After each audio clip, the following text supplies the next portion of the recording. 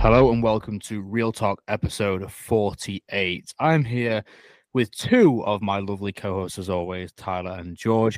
Cam is unable to join us today. He is still away at the minute. Where did you say it was? Michigan? I can't remember. Michigan. Yeah, Right, I bet that cool. just sounds like some foreign random place to you, right? Like, I No, doubt you hear I much about can. Michigan. Yeah, it's like it reminds. I feel like it's like a Montana or some shit where like not much is going on there. I'm assuming anyway. Basically. Shout out to our listeners from Michigan because there will be some. Uh, Good So we've save. got- Good save. Yeah, we've got a few things to talk about today, as usual. Before we get into everything, we massively appreciate all the support we've had recently. We finally broke that threshold of the 1.2K ratings on Spotify, and also more importantly, we finally hit 4K subscribers on YouTube as well. So one more thousand, and we can release merch. So be excited for that. So very much thank you for that, and of course, just follow us on all socials, help us out. It really, really helps us out. The shares, the likes, we really appreciate it as always.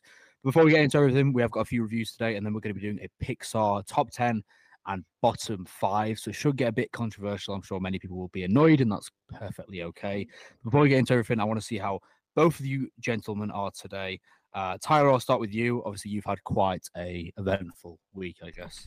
Yeah, I had a hell week basically. So for my work, I had like a leadership, some part of like a leadership development program. If you guys are young in your careers listening to this, I'm sure a lot of companies have something similar. It's like a 3-year rotate around the company, experience different positions, experience different locations. But we have a yearly leadership development conference we have to go to, and that's where I was this week. Since flew there on Saturday, and today we're filming this on Friday, and I just got back this morning. So basically the entire week.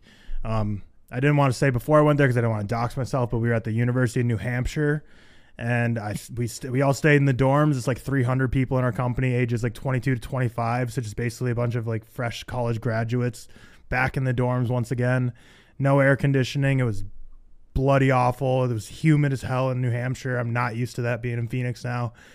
But yeah, basically every single day, like I just finished my time card for the week, 86.3 hours for this work week alone. So more than double the average I would do for my career. So every day it was like 7 a.m. to 9 p.m. nonstop. It was like, I swear they like made the week to design to be like psychological torture, like literally, because so like Wednesday alone, the morning we had to go do a high ropes course, which basically we did stuff like with a harness in 20 feet above the ground, doing kind of like risky high ropes type stuff. So like gets your adrenaline pumping, gets the fear of heights. And right after that, we had to give like a 10-minute presentation that was like personal about our life to a room of like 50 people. Oh, man. So you go from like the heights and scared of like adrenaline junkie type stuff to immediately giving like a public presentation about something personal. And then right after that, we immediately had to go into like doing this like 6-hour long task. So I swear they were just trying to break us all week. But yeah, it was a long week. Obviously, like people know, like I was pretty much non-existent on like Twitter and stuff. I did film the day before I went. I filmed like 22 TikToks. Like I stayed up all night. I slept for 30 minutes before I got on my flight. So I have been posting TikToks, but I've been so disconnected this week. I've literally just opened up TikTok, like pressed post, and then like kind of logged off. So now I'm home for like less than a day because we're filming this. I'm going to edit this, and then Riley and I are going right on vacation to northern Arizona to unplug for the week, which I much need. So going to also once again be pretty much non-existent on socials. Going to try to have my phone out like basically zero for the next like 4 or 5 days. I will still be posting TikToks, Real Talk, and all that will be posted as normal, but I'm going to try and unplug as much as I can to try and get a break after this last week, which was a hell week, which definitely drained the mental health. But I'm home now. I'm back in Phoenix, University of New Hampshire. If any of you went there, it was a fun campus. It was fine, whatever, cool. But I'm really happy to be out of there. But yeah, I'm happy to be talking to you two. It's been 2 weeks since we've talked, so that's me. I know it feels like a long time, doesn't it? Feels Yeah, like a very long time. I don't like It does it. feel like a while. Honestly, last weekend I was like, damn, we're not. It felt weird. Yeah, it did. It felt really weird not waking up on a Saturday or a Sunday, like getting my podcast stuff ready, logging on and shit. Really bizarre. But yeah, you'll definitely need a vacation. Obviously, like you sent us videos of where you were staying and stuff like that. I mean, it's rather unusual setting for a man in his mid-20s. Right. Like, when do you leave? When do you leave college? Actually, like 22-ish is probably the average. Okay, yeah. So man in mid-20s, we'll go with that. George, how have you been this week, my friend? I've been good, man. Was telling Tyler before we hopped on. I've been playing a crazy amount of tennis this week. I was out in the 85-degree weather on last Saturday for like 3 hours, Sunday for another 2 hours, Tuesday, and then yesterday I played for 2 hours. So I'm just like physically beat right now. I trekked out to Long Island yesterday for a match. And after the match, like going from the Long Island Railroad to the subway and then walking like 3 avenues and a couple blocks to the apartment, I thought my legs were just gonna give out. So I'm physically exhausted. I'm gonna go to the gym right after this and like end my week with more physical torture and then just absolutely relax this weekend. I'm happy we're recording this on Friday evening because I'm not setting one alarm this weekend. I'm sleeping however long my body wants me to sleep. But other than that, pretty standard week. A little bit busy with work, but nothing, nothing out of the ordinary. So just a physically taxing week, a mentally draining week with work, and now I'm excited to sleep as much as possible this week and hopefully check off some movies off my watch list. Yeah, you've been doing a lot of rewatches at the moment, George. That happens all the time. Like if like these weeks where like I'm just mentally drained, physically drained, I have no desire to like pay attention to a movie. Yeah, I got it. So I just toss on rewatches. At least this week with the rewatches, it wasn't like The Batman or La La Land. I rewatched films I haven't rewatched in a very long time, which we'll go over when we talk about what we've been watching lately. But yeah, it was a lot of rewatches lately. So hopefully this weekend, maybe I'll check a couple off my watch list. I will say you talked about like the 85 degrees and like after this weekend, I'm just gonna shut up about like Phoenix heat because obviously on a college campus we walk like I was going to so many buildings like every day, like just like when you're in college, you walk miles a day, you get like 15,000 steps just walking all the way from building to building and just like going everywhere by foot. It was like 77, like tops. Like it wasn't even hot at all. It was like 77 to 80, but it's like, I don't know. It's similar like ish to New York, maybe like just that New England atmosphere. It was like 80% ish humidity every day. Yeah. And I was just like sweating through my shirt every day. And it was like 75 to 80. And I was just drenched in sweat every day, disgusting. And like there's no AC in the dorm. So I was just like sweating the whole week. Whereas here in Arizona, it's like 120, but there's no humidity. So I don't really sweat because like there's no moisture in the air. So like when you're outside, the sweat just evaporates immediately off your skin. I would much prefer to be like hot as shit and just not sweat rather than like it being like literally a nice day out. But I walk outside for 20 minutes and I'm like sweating. I'm like, what the hell, man? This is disgusting. So I will shut up about Arizona's temperature. I texted you right after I played tennis on Saturday. I was like, I don't know how you do Arizona because I just played tennis. It was like 80 degrees. I can't even imagine playing tennis in like 100+ degree weather. What's 80 degrees in Celsius? Oh God, 30. Don't make me do math.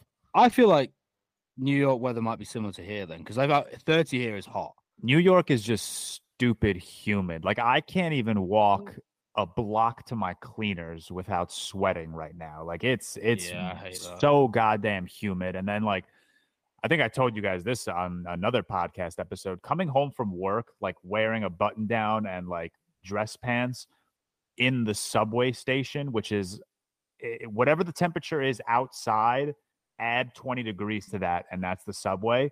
It is the most miserable thing in the world. And if you get a subway that doesn't have AC, I actually feel like I'm going to die on those subways. That's what they're like in London. Some of those don't have ACs. Man. No, I'm talking, bro. Like when I went to Comic-Con, then it was like, it got up to like 30, 35, so like around 90 Fahrenheit. And you got on it in the middle of the day and it was packed and you can't move. And you go on I'm talking the old tube stations, George, the ones with no AC or nothing. The horrible. I was going to say, you keep ragging on the tubes, but like I had a great experience with them. I feel like, how busy were they when you went on? Not busy. Because so we were tubing like during the work day. So like no one was out. We were like tourists while everyone was at work. So like it was never really busy. Yeah, you should try on a weekend. Like it's crazy. It's horrible. I genuinely feel like you're going to die. It's ridiculous. No wonder Joaquin Phoenix's Joker did what he did. It's all starting to make sense. Those subways in the heat, Can make any man go crazy. And that wasn't even a busy one either, was it? No, that was straight No, it was empty. empty. It was crazy. Imagine Arthur Fleck on a New York City subway at rush hour. Bro would clip out 20 people at once. As far as my week, pretty standard, to be fair. Nothing much to talk about. Have I told you guys I did anything this week? Anything like big? Yeah, I don't know, man. I'm losing track of time. I feel really ill at the minute. I got ill like 3 days ago. Now I feel ill again. It's really weird. I don't know if you've ever had it where you've given someone an illness and then you've caught that illness back. I think that's happening to me right now. As a rare occasion. As a very rare occasion. It's horrible. But I've watched a few films and stuff, ticked up a few things this week. Got a pretty busy week next week in terms of work and stuff like that. But without further ado, I think we'll go on to our first review. Obviously, Talk to Me, the new A24 horror that got the Australian A24 horror that was released by the two YouTubers, and that fact has now become redundant. I know it's been released by YouTubers, like we don't need to. It's become the Interstellar fact. It's really you know, beat to shit below 6 feet below ground fact of a movie that we all need. of them. Did you guys know Michael B. Jordan used a lot of anime influence in Creed 3? It's the same shit. It's the same shit. It's one of those. Me and George watched it. Obviously, when did you watch it, George? I think it came out the week before last. I watched it on the 28th. Yeah, I watched it last week. I don't remember when. Maybe Thursday. I think Thursday. I watched it Friday. Yeah, it's like a week ago. Yeah. Obviously, to give you a brief synopsis before we talk on rough things, we always take too much of your time on this. I think, because if you want to go into spoilers, George, we can. Because there's not much to spoil. I feel. I mean, not really. It's an A24 horror film. You kind of know what you're getting yourself into. Although, do you? Because I would argue it's better. Than some anyway. But when a group of friends discover how to conjure spirits using an embalmed hand, they become hooked on the new thrill until one of them goes too far and unleashes terrifying supernatural forces. Me and George, obviously, big horror guys in general. I know George liked it. If you want to give your brief thoughts, and then we'll go from there. Yeah, I really liked it. I know not an original thought, but I do think this is the best horror movie of the year. Not that I think it's been a particularly strong year for horror, but even outside horror, I think this is sitting at my 7th place ranking of the year, or maybe 7th place ranking of the year right now. And we recorded the episode with the Raiders boys like a few days earlier, and I wish we did it after because I would have loved to have this in my top 10 for that episode. But no, the one thing I loved about this movie was just how unique and how refreshing it felt, which really just kept it unpredictable. Like I never knew which way the story was going to go, which I absolutely love.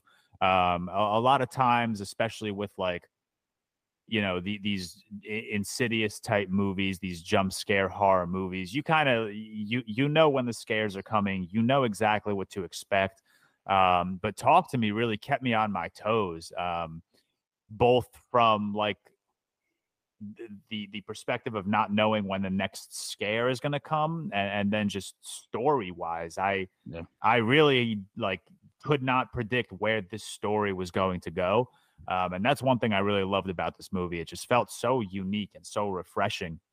And then the horror was just, again, and we were talking about this, the two of us the other week. It really is not as scary as I think a lot of people are making it out to be. Like I truly, I'm not even just saying this because I want Tyler and Cam to watch a horror movie. I really don't think you guys would have a problem with this at all. They were like disturbing scenes here and there, but those disturbing scenes weren't like frightening. They were more so just like, that's disgusting. And that's another part of the movie that I absolutely loved. Like, we'll get, we'll whenever we put our spoiler flag up, that's when we'll talk about the scene specifically. But yeah, there were scenes here and there that just like had my jaw on the floor. This was also such a fun theater experience. Like my theater was into it. They were like very audible, which I know, Seth, you don't love, but like I like it when it's a film that allows it to be like a Barbarian. Exactly. It was just a lot of like a lot of reactionary like audibles, which I really enjoyed. But yeah, I thought I went with a 4 out of 5, and I know we saw this on Letterboxd. A lot of our mutuals are right there at a 4 out of 5, like a lot of them. And yeah, it's like across the board, it's just the most consistently above average horror film I've watched. Like it never like exceeds to like the point of like being truly great, but it never dips down to a point where I'm like, okay, that was lackluster. Like everything across the board was just consistently good, which I really enjoyed. So yeah, overall, I went with a 4 out of 5. I really liked it. It was unpredictable. It was frightening. It was disgusting to look at times. The story kept me on my toes. The acting performances hit. The comedy, I swear, the first half hour of this movie was a horror comedy, and it worked like crazy. I was loving it. So yeah, 4 out of 5 for me. It's in my top 10 of the year right now. I don't know, outside of like Maxine, I really don't know the lineup of horror movies we're getting for the rest of the year. But not this year. Well, not for us anyway. But yeah, I mean, for you maybe not, but for us, I think Maxine is definitely this year. But either way, I'll be hard pressed if I find a horror film this year that I like better than Talk to Me. Yeah, I'm kind of in the same boat. I actually looked at my things before this. I think this is my highest rated horror of not only this year, but last year also. Ooh, that's I think I want to check that actually. I'm pretty sure it is. I've waited to the 2020s. It's very much at the higher end of horror, unless you count like Bones and All, which I kind of don't, to be honest. Yeah, I don't count that as a horror. Bit of a weird one. But yeah, I really, really liked it. I think, like you said, it was refreshing. It was original. It was silly, which I liked, especially in the first half. And it had these like absurd moments. And like you said, I didn't find it particularly scary. And I think that Tyler and Cam would be fine with it. And most people out there who aren't well versed in horror and kind of want to ease their way into it, I think this is the perfect point to do so. It's more on like capturing the feeling of loneliness, obviously from the loss of a loved one, which isn't really a spoiler. You can see that in some of the synopsis and stuff like that. And it's just it's kind of confrontational, creepy. There are some really disturbing and weird sequences. I don't even know if it's disturbing, kind of just weird. You'll know which scenes I'm on about, and just there are some scenes which kind of are so self-aware with how silly it's being. George, I'll put one over to you in a second, but I'll just say the feet scene, for example. Yeah, that was so funny. I'm surprised that's the one you went with. Well, there's a few, to be fair, but that's just there's one with a dog that really stands out. Oh yeah, of course, yeah, that one as well. But it was just impressive because it's even more impressive because it was a full-length Darius Hall debut, especially horrors, man. Like some of them are so bad. You watch 5 horrors, 4 of them are going to be bad nowadays. Modern horrors going in a trend that personally I've not enjoyed as much. But I think this really captured some originality. It took a supernatural spin in a new direction that I haven't seen much of before. It wasn't anything revolutionary, like you mentioned. Like I wouldn't. It's not something I think is incredible, but I think it's very, very good and a really solid debut. I also think that it's just unquestionably impactful. I don't think the commentary offered, with like the loneliness and stuff like that, it's nothing you've seen it before. But it did it in a way where it was just effective. And I also thought that the main girl, Sophie Wilde, she was great. Really, really good. Yeah, she was really great. And I did actually have a look into her kind of filmography, I guess. And she's only actually been in previously 1 film. And then she's got 2 films coming out this year, which I don't really know what they are, but she's only ever acted in 1 film prior to this. I believe what it says in Letterboxd anyway. And that makes it even more impressive. And I actually think a lot of the actors were pretty, like most of them, I haven't got much credits or anything like that. They were almost amateurs. Which makes it like even more impressive that like there really wasn't like a false note in the acting. Like everyone across the board. Oh, who? I nearly screamed when I saw Eowyn on my screen. Who? Eowyn from Lord of the Rings. Eowyn. Which one was she? She was the mom. Bro, that's where I knew her from. Yeah. When I saw her on the screen, I swear to God, during the movie, she popped up on the screen, and I looked at Sophie, and I was like, "Who the fuck is that?" I was like, "I know that face somewhere." Because that was like the one, I guess. high-end funny, though. reputable actor. You know what I mean? Like She was funny. She had the she one was good. line where she was talking to her son and her son's friend, and she was like, "If I catch you with alcohol, I'm gonna punch you in the face." Yeah, she was funny. I really liked her. We can touch on some like spoilers, I guess. There's not really too much to spoil. You kind of know I'm looking right what now. happens. Sorry to interrupt. I'm looking right now. I think from this decade, I think I would have this as my 5th ranked horror film. Because Really? I would have Nope and Malignant at 1 and 2, in my humble opinion. And then I think the only other ones I would take above it are Watcher and Mad God. Oh shit! Yeah, Mad God. I always forget that's like horror. Yeah, like my other 4 out of 5 is The Menu. I think I'd still take Talk to Me. I wouldn't even say that's a horror. Yeah, I wouldn't consider The Menu a horror. X and Pearl. I would still take Talk to Me. Last Night in Soho, The Black Phone, Scream 5 and 6. Yeah, I think I would take Talk to Me above all of those. Maybe it's a little bit of recency bias. I'd be curious to see how this holds up on rewatch, but right now I'd have it as my 5th ranked horror movie of the decade. I'd have it 4th. I'm just looking now. I'd have Titan first. Then I'd have. I still haven't watched Titan. It's fucking great. Then I'd have Bones and All second.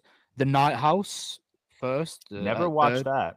Very good. I think it's on Hulu for you guys. You'd really like it. And then, I'd have it 4th. So that's a huge compliment, really. A huge compliment. Is there any specific scenes you wanted to touch on? I assume that there will be. I mean, yeah. All right, let's put our spoiler warning out now. So obviously we've seen the movie. Spoiler alert. The first scene that like genuinely like put my jaw on the ground was when the little brother was possessed, obviously, and out of nowhere, this dude starts beating the fuck out of his face on anything within crazy. It was, and the thing that, and it's going to sound fucked up that I'm saying the thing I loved, but the thing I loved about that scene is that like the camera doesn't move. Like you watch this kid just beat the shit out of himself. Like the camera, there's no like techniques to like make it look real when it's not. You're looking at it and it's gross. And then the end of that scene when like the sister tries to put her hand there, that like I felt that in my hand. Like I felt that when he headbutts straight on the hand. Yeah. Like I felt that pain. And then same thing the next time he wakes up from the coma that he's in and he tries to fuck up the back of his head on that fucking steel wall or whatever it is in the hospital. Yeah. Disgusting. But that's also what I'm saying about this movie. Like, yeah, there are moments that are frightening. Like there are moments where I was like, damn, what the fuck is about to happen? But this movie is just more so like disturbing and like unpleasant to watch than it is like frightening in the way like an Insidious or a Conjuring is. Yeah, I agree. I think it's so obviously we're in spoilers now, so I can say this. Obviously, the main character basically lost her mom, and it's a whole thing about she when she first uses the summoning hands, she basically speaks to someone in the room who's been the mom is in someone in the room and she speaks to her mom, whatever. And then her friend's brother, who she's like really close to, use it, as George mentioned, doesn't go particularly well for him. He goes becomes possessed, and it's a whole thing about he's basically in hospital now, and every time he wakes up, he's trying to kill himself. And it really relies on this like visceral, brutal imagery. And I do like how they put that in there, because I think a lot of horrors nowadays will shy away from it. You don't see much in terms of gore. It's because I feel like a lot of horrors want to lean towards that PG-13 rating just to pull in larger audience members, like Megan did. Exactly, literally exactly like Megan did. And I think that they kind of, like I said before, you know, the issues of the whole thing about it is the medical mental consequences of losing a loved one, and kind of the isolation you feel and sadness, especially when the main character isn't really close to her dad. And the idea of that is something we've seen before, but it was executed well. But what I would say is the most impressive thing about this film to me is you wouldn't know this was a debut. It was technically really impressive. Yeah, it was a very like competent film. Like there was no instances where I was like, that's very like amateur-esque. Like it really felt like either one, I knew it was a debut and it felt like they had just spent years perfecting this movie, or two, This wasn't a debut at all. This was two very experienced filmmakers. It had that sort of like feel to it, which I loved. Yeah, I'm definitely excited to see what they're going to do more because they managed to combine the first act. There was some really funny moments in there. Like I'll go into one scene that really, the feet scene, and then you can say the dog scene. So that there is one sequence where they're basically they've come up from hospital, and the main character's ex-boyfriend, who is the boyfriend of the kid who's in hospital's sister, right? They basically go home together because I think he hasn't got anywhere to stay, so she invites him to her house. Not in like a a relationship way or anything like that. Even though they still want to get it on. They still got it. They still got it. And then there is a sequence where basically she falls asleep, and then what is it again now, Josh? Who comes to the room? I can't remember. Who is it? Oh, it's just some old guy or some old girl. Yeah, some old woman. No, yeah, that's it. Yeah. An old woman comes in the dream. Yeah, like she wakes up and she thinks she's seeing this old woman like crawl across the floor. Yeah, and then the old woman starts like sucking on this man's feet, sucking the shit out of this man's feet, and then basically she's like awake, and then finds out that she's the one, feet. And the guy's like, "What are you doing?" It's so. Yeah, that was fucking disgusting. That ruined me. If you want to say about the dog scene as well, Tuss. I mean, the dog scene is so much fucking, I think, worse. The same guy. This guy's getting fucked around with left and right in this movie. It was disgusting. Yeah, the same guy who got his toes sucked at the beginning of the movie did the hand thing, and he like immediately falls to the ground and starts like dry humping the ground. And then as he's doing that, the dog comes up to him and like they start making out with each other. Like, and the camera, bro, again, the camera is on them, like really close to them. And I'm like 3 rows back staring up at this, like, gee, what the fuck am I watching right now? That's kind of like what I like, though, is the fact that they don't shy away from being self-aware. Though no, they went for it. A lot they of this absolutely went for it. Like a lot of this is silly. It's almost like I can't really think of another example now, but a lot of it is silly, like a Malignant, for example. Yeah, it's very campy, but like there was enough like really frightening, disturbing sequences that like pulled this movie back to like being a great horror film as opposed to being like a great campy horror film. Yeah, exactly. And they have actually, I don't know if you saw the news, they've already filmed a prequel for it. Oh shit, I did not see that. They've already filmed a prequel. It's pretty an early stage, but I think they've already filmed up in the midway through filming a prequel for Talk to Me on the basically the hand and the like the demons and stuff origin, which I think would be really interesting. And now I know what they can do. It makes me even more excited. Now I'm even more excited. Now that I've seen the film and I'm like aware of these two guys and like how capable they are of like fucking me up mentally, I'm all for it. I want to, whenever you're ready, I want to talk about the ending. Go for it. What happened? Did she jump into traffic, or did the sister push her into traffic? That was my first question out of the theater. It's interesting because I think it's one of those that I have to watch again, but I would assume that she jumped into traffic. See, I don't know. I think the opposite. Because this, I don't know. Because the sister was sprinting down that hill because the girl was obviously about to throw her fucking brother into oncoming traffic. So, but it's just that was one of those like, yeah, go. I was just saying that was the only way that she knew how and to find out how to save him. Yeah, exactly. Was to kill him and get the possession out of him. Yeah. But I don't know that it's like one of those up for interpretation things where it's just like, I don't know. Like, I don't know if she threw herself into traffic or if she was pushed or whatnot. But I loved that, like, there was no happy ending for her. Like, she's now dead and she is who people are going to be summoning when they use the hand. Yeah, there's a lot to like look into. I think I would lean towards one way, but then again, I think it might be her dying's a reliever of what she's been going through. Yeah, I could see that as well. Like I could see her having decided to kill herself to like end her suffering, obviously not knowing that if she were to kill herself, she will just be on the other end of the hand now when people use it. Yeah. But yeah, I mean, really, really good film. Yeah, I really enjoyed it a lot. I want to see it again. I really want to see it again. I want Victoria to watch it, honestly. Yeah, I want Anna to watch it, but she never fucking will. There's literally zero chance. But obviously, we say like, I recommend anyone who listens to this who isn't a horror aficionado still go and see it because it's not that. It's really not. Yeah, even if I'm gonna lie, it's the scariest film ever. Like, it's not. You should err on the side of caution if you're like, if you get woozy or like you can't stomach like really disturbing it's more gore. Yeah. But like there was one jump scare which really was effective when the dad started running at her. Also, dude, that was good. That was a really good scene. The scene when she puts a knife in her dad's throat, I saw that. It was like, again, I say this about a lot of movies. It was like watching a car accident in slow motion. I knew exactly where this was going. Like as the dad was coming in, there was two dads. As the real dad was coming into the room, I knew as I saw her going to grab the scissors, I was like, this poor man is about to catch the worst of this.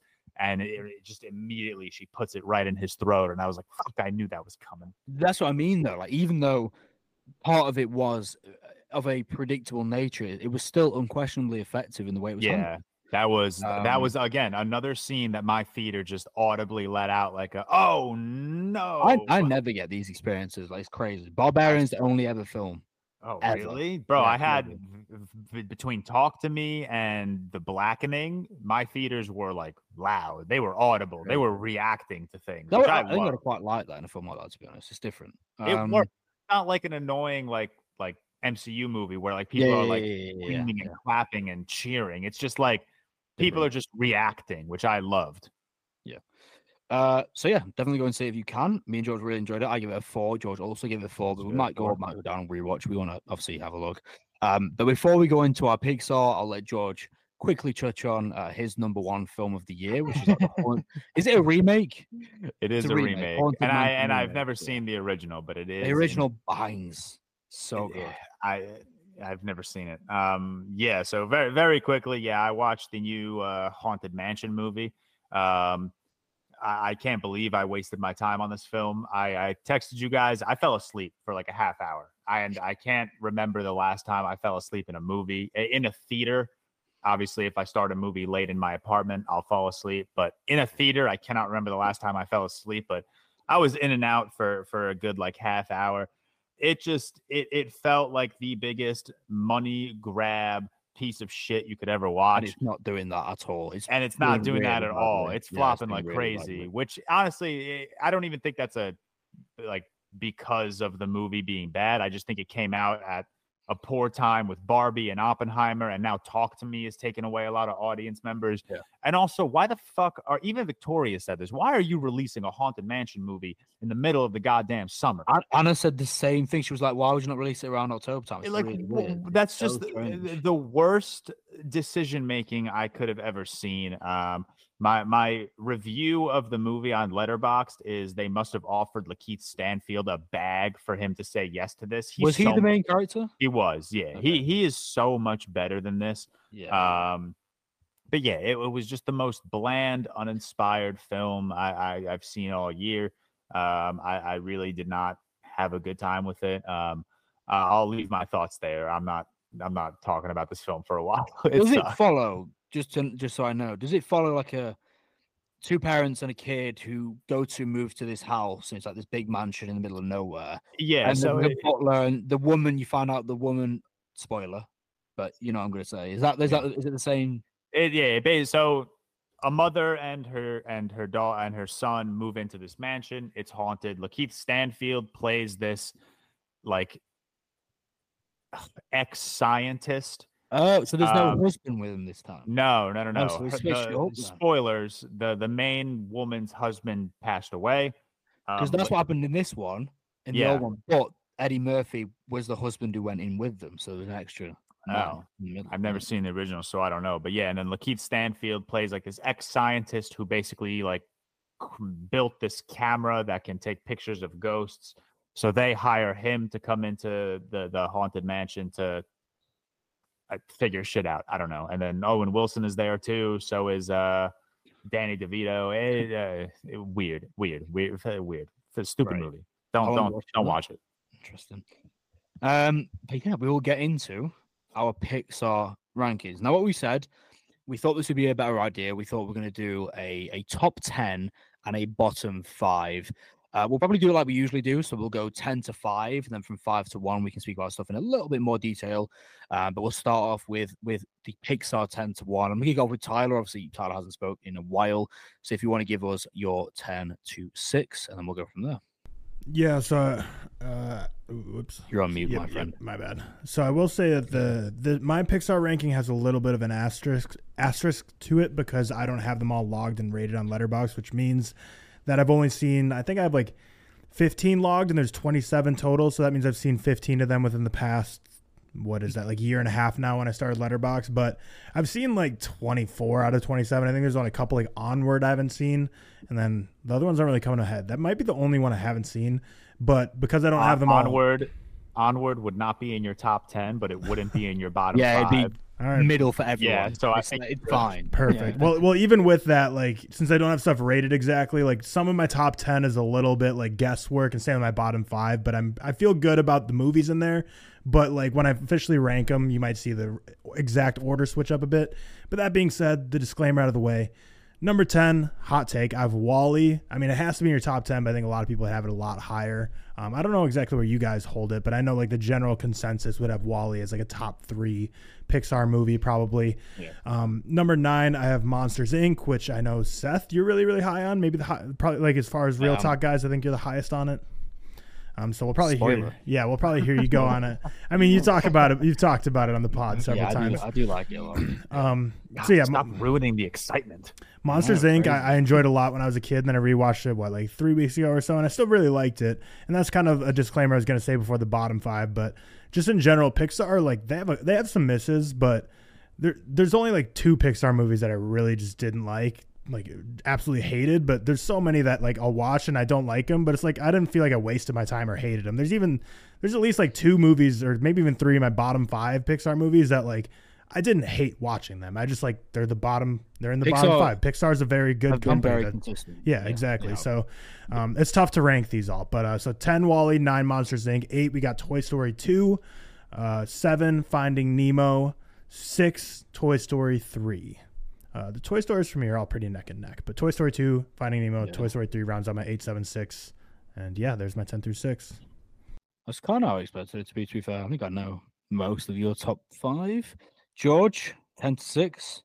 10 to 6, yeah. I feel like it's such an interesting, because like I ditto what Tyler said. Like Pixar's a really consistent like franchise, and like even our top 10s, like if my number 10 is one of your number 1s, I'm not going to like be upset about that, like at all. But yeah, my number 10 is Toy Story 2. I feel like this is the forgotten bunch of the Toy Story films. Obviously 3 and 1, everyone holds very highly, and 4 is just because it's the most recent, but I think 2 is still an incredibly solid entry. I agree. People don't speak about 2 as much as people about 3 and 1. Yeah. I mean, which makes sense, but it's so good. Yeah. I still think it's top 10 for me. Number 9, I got Finding Nemo. This is just like one of my most rewatched strictly because I was obsessed with it when I was a child. I absolutely love this movie. Number 8 is the British fan favorite, Ratatouille. Yeah. I do like Ratatouille as much as I rag on it, which I don't rag on it. I just rag on how much you British folk hold it so highly. But I do like Ratatouille a lot. Number 7 is Up, and there's been recent discourse that I've been seeing where people are like, oh, you only like Up because of the first 15 minutes. And it's like, no, but that's a big part of it. I like the whole movie. And then number 6 is where I have WALL-E. I hold WALL-E very highly on both my animated ranking list and my science fiction list and my movies that take place in space list. I really, really love WALL-E. Its look at humanity as well. Its science fiction elements are just really solid to me. So Toy Story 2, Finding Nemo, Ratatouille, Up, and WALL-E are my 10 through 6. Okay. So I will go for 10 to 6. My 10 is Soul. Really, really good actually. I do need to give an honorable mention here because I can't not. Monsters University is very good, and that is all I'll hear about that one. Okay. Wow, you're gonna hate my bottom five. If crazy, no, there's no way. I'll go Soul 10. Then I'll go Coco 9. Probably one of the most recent watched on this list. Really, really good. Remember when I said if your 10 is my 1, I'll be upset? That's not your 1. Okay. Is it? No, I don't believe that. You'll fucking It find wasn't out, his bro. 10, it was his 9. Oh, he's your 9 too. Yeah, you've given it away.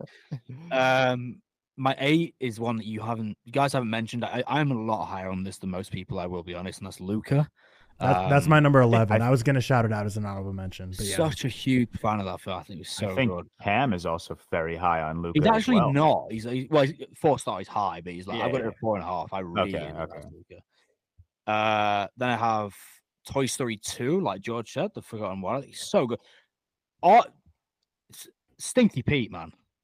He was an enemy. He was so bad. He was so good. He was such a good character. I really Toy Story 2 was incredible. I'm with Tyler, so my 7 is Toy Story 2 and my 6 is Toy Story. They're very, very close together. The first one, the second, and obviously the third, which will come soon, obviously. But yeah, So I have Soul 10, 9 Coco, 8 Luca, 7 Toy Story 2, and 6 Toy Story. Tyler, do you want to give it your number 5? Yeah, so of course at number 8 was Toy Story 2, number 6 Toy Story 3, and number 5 for me is Toy Story. I think the first 3 are all very close. I feel like the fourth one's a love-hate relationship. Some people really wish they didn't have it come out, but for me, I mean, I haven't seen it since like it came out in theaters, but I really liked it when I saw it in theaters, so I haven't rewatched it. I think it was still definitely a fun addition to the franchise. It's not top 10 worthy for me, but so I guess that's spoilers. My top 4 does not have Toy Story 4 if you're holding your breath for that one. Shocker. But yeah, my number 5 is Toy Story. It's iconic. Like I watched it so much growing up. I was a huge, Buzz and Woody fan. Like had the action figures, dressed up as them as much as I could. Just always run around the house screaming to infinity and beyond. I need to rewatch it. It's been forever, but I remember seeing like a clip of it like recently, and it's just funny when you're a kid, or just in general. I feel like with movie technology, whether it's animated or live action, you don't really think of what things look like in the past until you go back and revisit them. Yeah. So like the animation of the original Toy Story took me by massive surprise. I saw a clip. I was like, did it really look that? It doesn't look bad, but you know what I mean? It's like kind of like, wow, did it really look that like dated and aged? And that just kind of speaks to how advanced animation technology is nowadays. But it's the same with live action too. But yeah, when I saw a clip of it, I was like, I feel like it did not look that like rough compared to modern. It, to be honest. I'm not saying it in a derogatory way, but it's just like in terms of advanced animation styles, I was like, man, it was a lot more elementary than I remembered. But yeah, no one can have a top 10 Pixar list without I'm going to say no one can have a top 10 Pixar list without at least 2 Toy Stories in it. Otherwise, that's just crazy. Wait, which Toy Story did you have at 5? Was it 3 or was it? At 5, I have Toy Story 1, but at 6, I have Toy Story 3. So and then 7, Toy Story 2. 8 Toy Story 2, but yeah, they're all neck and neck. The only thing Finding Nemo's breaking up in between them, but yeah. Oh, rip. George, give me a 5. We'll continue talking about Toy Story. My number 5, is Toy Story 3. I really love this conclusion to like the OG trilogy. There's so much heart. It's also just like one of those movies that just speaks volumes to like growing up and letting go of your childhood and kind of maturing. But also it's a reminder to like never forget about your childhood and just appreciate those moments as much as you can. I'm not one of those like haters of Toy Story 4 at all. I think it's a rather good movie, but I do wish the trilogy had just ended with Toy Story 3. I think it was just such a fantastic ending and we didn't necessarily need a sequel to it. But again, I do like Toy Story 4. But yeah, Toy Story 3 comes in at number 5 for me. If Toy Story actually was a trilogy, that would like on average be my like 3rd highest trilogy ever. I think it would be like higher than The Godfather. I'm pretty sure. What would be number 2? Wait, am I forgetting something? Cornetto trilogy. Oh, 2, yeah, 5, of course. Yeah, your top 2 trilogies are like your favorite movies ever. So yeah, those will never be topped. Yeah, it would be Toy Story trilogy. The OG trilogy would definitely probably be top 10 for me. Yeah, very, very good. My 5 is Wall-E. So there you go, Tyler. George, you had it at like 6? I had it at 6. Yes, sir. I had it 5. Tyler had it at, where did you have it, Tyler? Was it 8? Number 10. Oh, wow. I Really? will say though, like looking at my rankings, my number 3 through All get changed. 8 are like all interchangeable. Yeah, same. Yeah, I don't even argue like my top 5. It's just so close. Yeah, like I think my top 2 are like fairly cemented there, but like 3 through 8, I could have rearranged these in any order and been happy with my ranking. Yeah. My 5 is Wall-E, as I mentioned. I think Wall-E's fantastic. It's personal, it's intimate, it's great showcase with the environment. It's loving. It's just a joyful watch. It's a gentle watch, and I think it's one of arguably Pixar's most intelligent film, especially when it comes to kids' work as well. I would have Wall-E at my 5. Tyler, I like that gentle watch. It's a gentle watch. I like that. I'm gonna start that. It reminds me of like I adore this film. Like it's a very endearing compliment. I don't know if I've ever said gentle watch in my life. I was gonna say I've never heard Wall-E it just in my pulled life. that out of me. Then I like that a lot. I really thinking of that that little guy. It just pulled it out of me. Then Tyler, do you want to give you a number 4? Yeah, my number 4. It almost feels disrespectful putting it at number 4 because I love it so much. But that again speaks to what we've already been talking about, how Pixar is so consistent and they've been consistently great. I mean, they've made 27 films, and I think there's like at least 15 of them that I would not bat an eye if anyone had in their top 3, honestly. So number 4 for me is Inside Out. Absolutely adore this movie. It's super emotional. It works for me. I have like another layer added to it because it's like she's moving, like her family moves, or like my family didn't move, but it's like moving from Minnesota to somewhere else, trying to get used to it, and that's like where I'm from. And obviously the girl's name Riley. That's my girlfriend's name. So the Riley Minnesota connection make it even better for me. But yeah, Inside Out's awesome. I didn't even watch it for the first time until I don't know if it was either early 2023 or late 2022, but really it was because of George just always talking about and hyping it up, and I finally was like, I put this Pixar off for too long, and I loved it from first watch. That's what I'm saying. For everyone listening, I have elite movie taste. If I give you a recommendation, me Inside Out though. Did you watch it? Yeah, it was fine. Okay, well you're wrong. Whatever. I don't care. I don't care. I don't care. I care so much. Yeah, I know you do. Please rewatch George, it. No. Although you can say, George, Anna has it like number 1, so that should make you feel a little Anna, listen, that IQ, her Goodfellas rating holds it down, but what about her Empire Strikes Back rating? Oh, what does she have Empire Strikes Back at? 1. Oh God. I feel like I never knew that. Yeah, no. George, give me a number 4. My number 4 is, in my humble opinion, one of the best superhero movies out there, The Incredibles. Yeah. When I was a young lad, I would go to the beach and I would run on like the part where the water meets the sand, and I would pretend like I was running on water really goddamn fast, which was so dope. I'm just going to point this out. I tried to drink water and the cat was on. That's really nice. That still looked great. And I didn't see that. It, so I didn't see that. I missed it. I'm going to make that a TikTok clip. But yeah, I got I got The Incredibles at number 4. I just really, really love this film. I always have. Again, it's just like Finding Nemo for me. It's one of my like most rewatched like childhood favorites that, just has always stuck with me. I will say I haven't rewatched it in a while. So honestly, I'd be curious, just since Tyler mentioned like the animation not holding up in Toy Story, I'd be curious how it holds up in The Incredibles, because I feel like that's one of those movies I remember just looking like stunning, like incorporating all of like these superhero powers. It's really, it looked really good.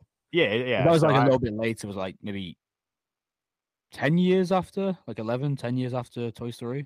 Wait, when did Incredibles? No, maybe I'm wrong. Incredibles came out in 2004 and Toy Story came out in 95. 95, yeah. So wow, I did not peep that. Yeah, Toy Story is actually like old. That's an old ass movie. Damn. But yeah, Incredibles number 4. Love that movie. One of my childhood favorites. Yeah, cool. My number 4 is Toy Story 3. I switch, honestly, like seriously, like my Toy Story ranking of the first 3. I'm same as you guys. I think the 4th one is pretty good. I enjoyed it. But the 1 to 3 just switch all the time. But I rewatched all the Pixar's like fairly recently, in the last year or so, and I think Toy Story 3 just edges it, but like it's so slight.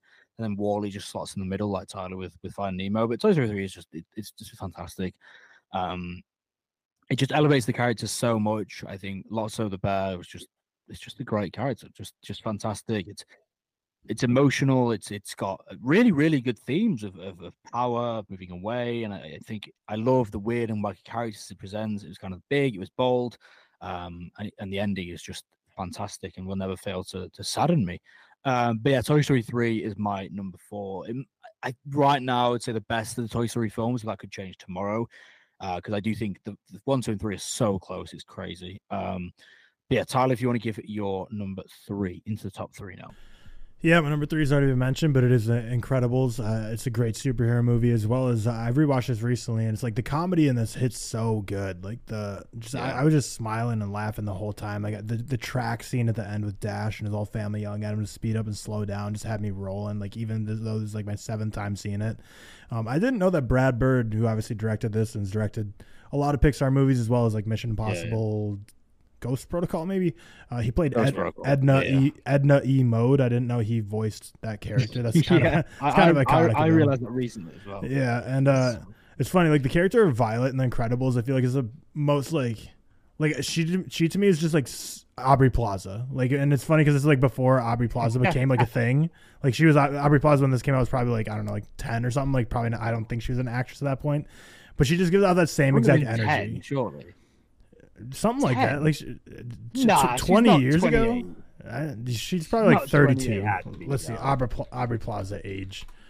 She's 39. Damn. Okay, good for her. She looks good for 39. She's about to be 40. She does look good for 39. Yeah, good job. But I don't think at least she was an actress back in 2004. But maybe I'm mistaken. But she just gives out the same exact energy as Violet to me. But yeah, The Incredibles is so fun, and I did rewatch it recently. I didn't get the same kind of shock with the animation that I did with Toy Story at all. I think The Incredibles looks really good. And The Incredibles 2 is not my top 10, but I think a lot of people hate on that movie. I actually really enjoyed it. I've only seen it once. It was when I was interning in Boston and we all got drunk and went to see it, so maybe that influenced it, but I had a lot of fun with The Incredibles 2, so I think it's an overhated movie. Is it hated? I think it's kind of hated. I have it at 4.5. I like it a chunk. Oh, really? I have it at 3.5. I do like it. I don't love it, though. Maybe it is hated, actually. Yeah. Most sequels are. I feel like it's a very forgotten film. Yeah, it's like Finding Dory. Yeah. Wow. That's a forgotten film. Yeah, it really is. George, if you want to give... You say that, though, but this shit makes money. Yeah, obviously. My number 3 is Toy Story. I have this as my number 1 ranked Toy Story film. What more needs to be said about this movie? It's both influential and just amazing. The screenplay is as emotional as it can be, just endearing and hysterical. So many fond memories watching this movie as a child. It's just, I don't know. It's another childhood favorite of mine that I absolutely fucking adore. It's top 3 maybe for just sheer influence and just what it did for the animation genre, or not genre, medium. I apologize, Guillermo del Toro. But yeah, got Toy Story at number 3. Me and Tyler share number 3, which is The Incredibles. Just easily one of my favorite superhero projects ever. It's the quintessential family superhero genre, drama that has each character has a relatable problems, relatable issues in life, which I really, really appreciate. And it's grounded, it's realistic, but it's also like hilarious. I still think the first Incredibles, the comedy lands so much. You've got like Samuel L. Jackson just pulling out these one-liners. You've got Edna Mode just telling me he can't have any capes. It's so funny. It never gets old for me. It never tires. Miss Incredible. Come on now. She's thick.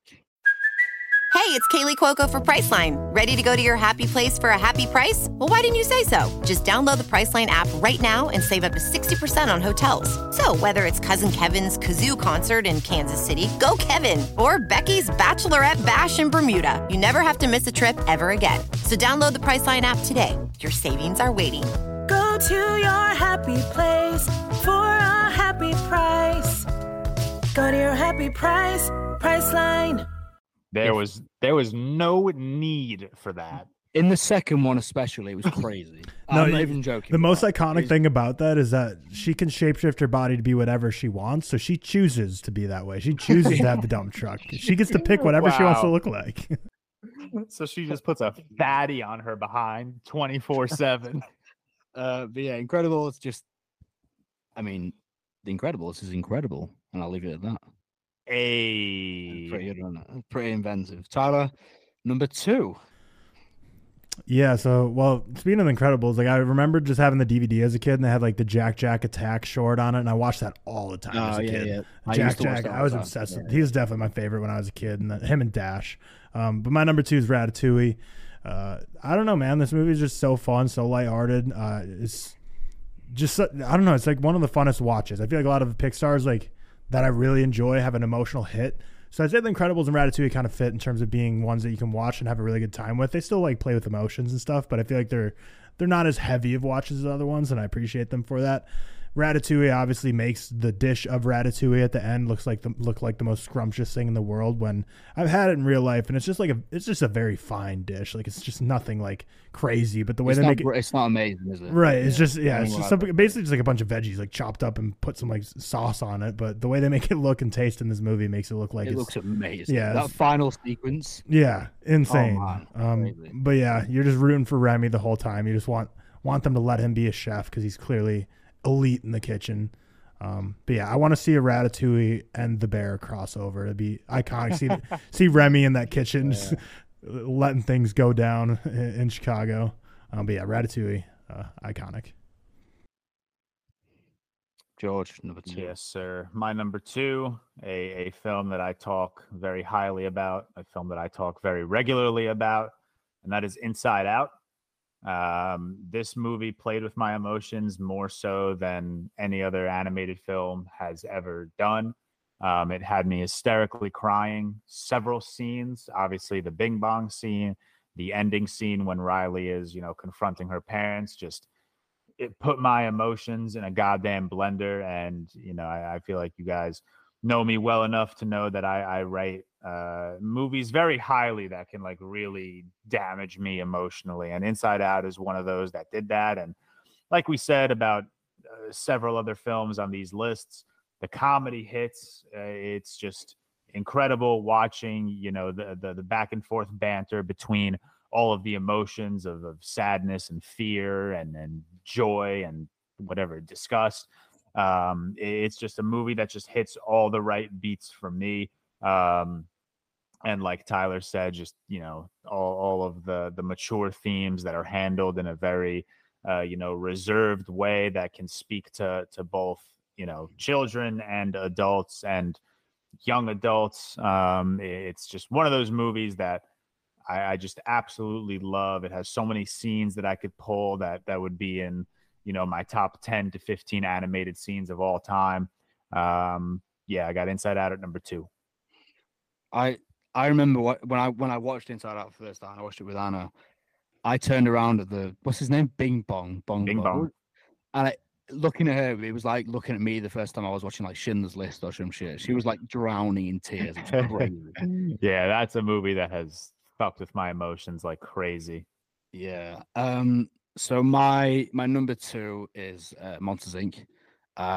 As Tyler spoiled earlier, Monsters Inc. is definitely one of my favorites. I just think Monsters Inc. is so charming. It's you'll probably notice, an ongoing theme with me, Dungeons and Dragons being an example. I love weird shit. I love weird characters I can just have fun with. I loved Monsters Inc. as a kid, and I still do now. Just going around this world and seeing so many absolute strange, hideous, freaky characters, and just being so in awe at just the creativeness behind it. It's such an inventive thing. It actually has some really good social commentary as well with the main villain. What's his name? Shit. What's his name? Who from Monsters Inc.? Yeah, what's his name? I always forget his name. Randall. No, the main villain. Who the fuck is the main villain? That's not Randall. Because Randall's like a good guy, man, even though he's not. But Mr. Waternoose, the big claw-looking guy. Anyway, he's like, there is a lot in terms of like capitalist society and stuff like that. I think it's really well shown. It's so funny, and like Tyler said with Ratatouille, it doesn't put me in like an existential crisis like a lot of Pixar's try to nowadays, I feel, but unsuccessfully with a lot of them.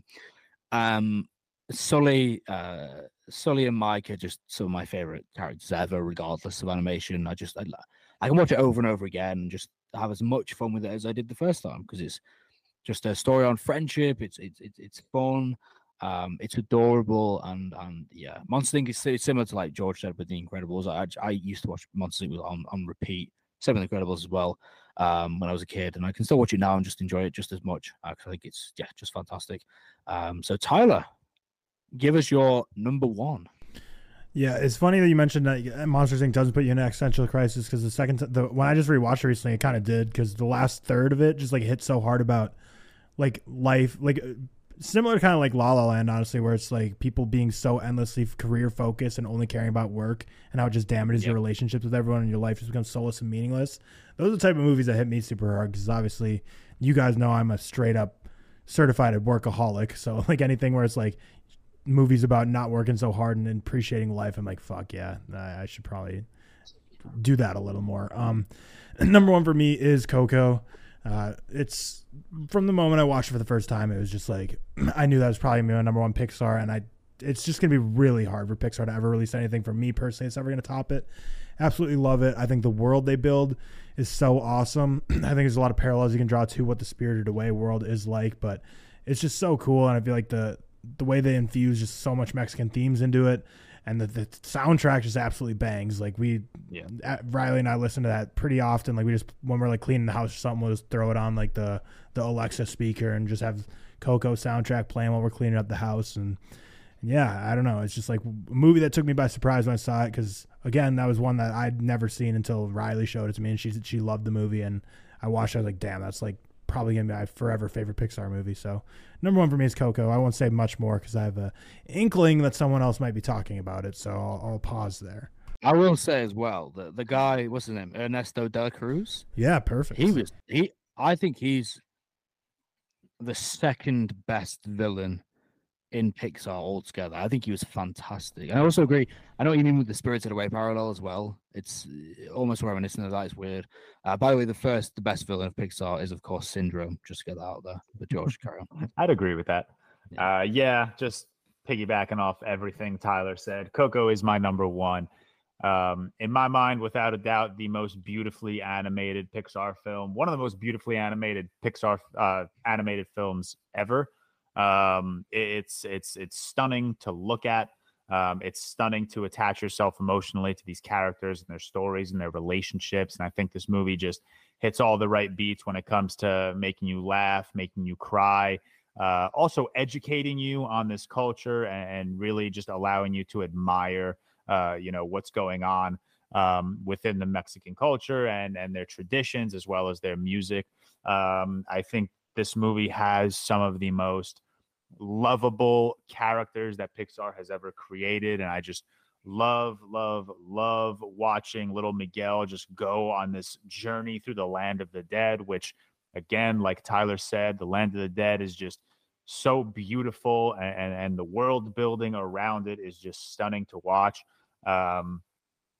Without a doubt, my number one Coco film. And I'm honestly in like the same boat as Tyler. I'll be very shocked if Pixar can top Coco for me.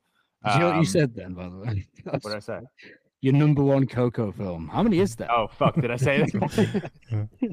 Has it always been your number one? Or is it more recently? How long has Coco been your number one? Inside Out was my number one for quite some time. And then the reason I actually put Coco above it is because one night I was a little bit not sober.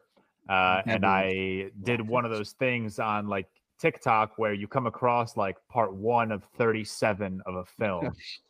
Like an hour and a half later, I'm searching for like part 28. And I'm watching this whole movie on TikTok. And I'm like, the fact that this movie is hitting and I'm watching it on TikTok just says something about this movie. So that's when I decided to put it at number one. But yeah, it's really, I will say it is neck and neck between Inside Out and Coco. I do love them both equally, but I think the reason I put Coco at number one is just because if I have to pick which one I'd most want to rewatch right now, it's going to be Coco. Interesting. My number one. Oh, surprise. Cars 2. My number one is Ratatouille, of course. What a surprise. Ratatouille is an interesting one. It's again childhood favorites that I've watched constantly. I just think it's so lovely. It's a themes of anyone can do anything, anyone can achieve whatever they want to in life. It's just a loving testament to art, a loving abode to food and art and artistry and creating your craft and being as best as you can be. I think the characters are great. I think the humor in Ratatouille is fantastic as well. Linguini is just a hilarious character that I can just watch do stupid shit over and over again.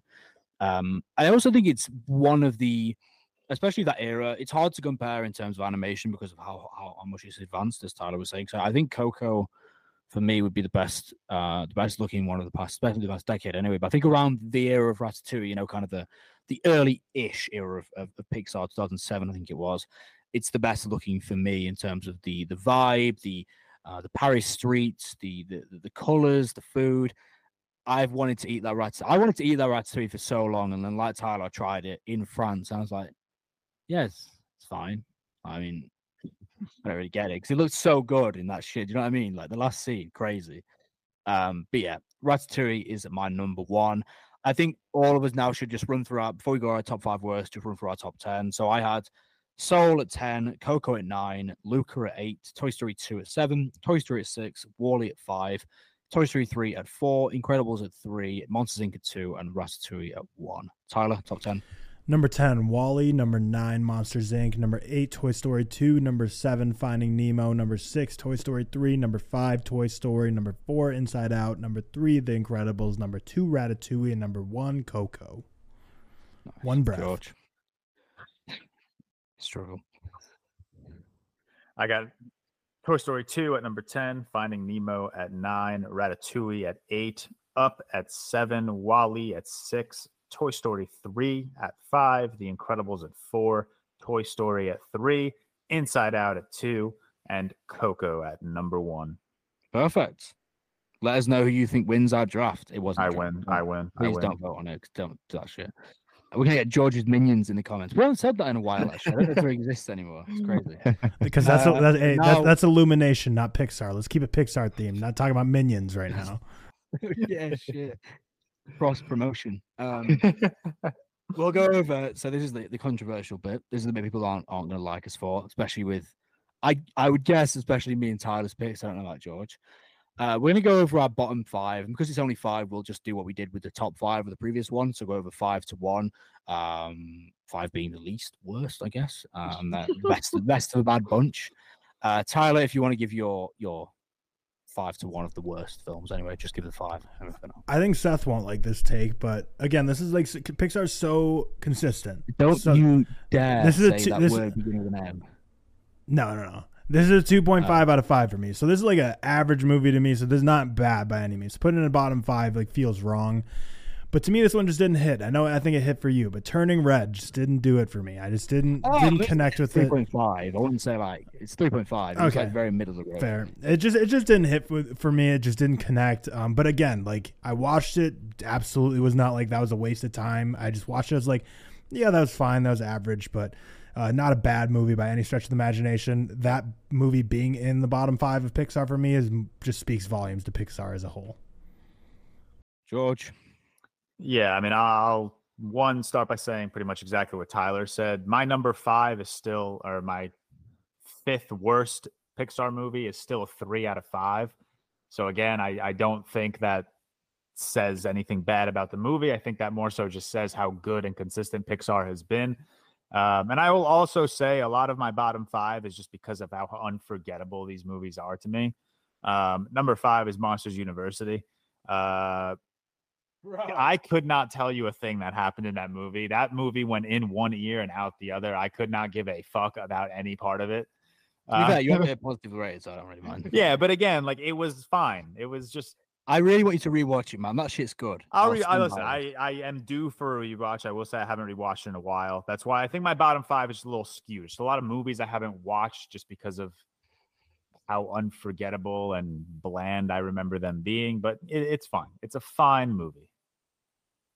Okay. So I'm sorry, Seth. I'm sorry. My 5 is Brave. I don't know. Brave's a weird one, man. Like, I don't hate it. Again, this is a 3-star for me. So just to echo what you two were saying, it says a lot about Pixar's consistency. I actually only have 4 films at 2.5 or lower. Brave was just kind of, it was fine. I quite liked the story, but it was a bit dull a lot of the time, and it was also quite annoying, I thought, as well. There was some characters which I do think were quite funny, and I think it was a celebration of like Scotland and Scotland's traditions. But it was just fine. It was just quite bland a lot of time, a bit boring. Had some funny moments. I really like the animation on it. But it was pretty much, to me, very forgettable, like a Monster University incorrectly was to George over there.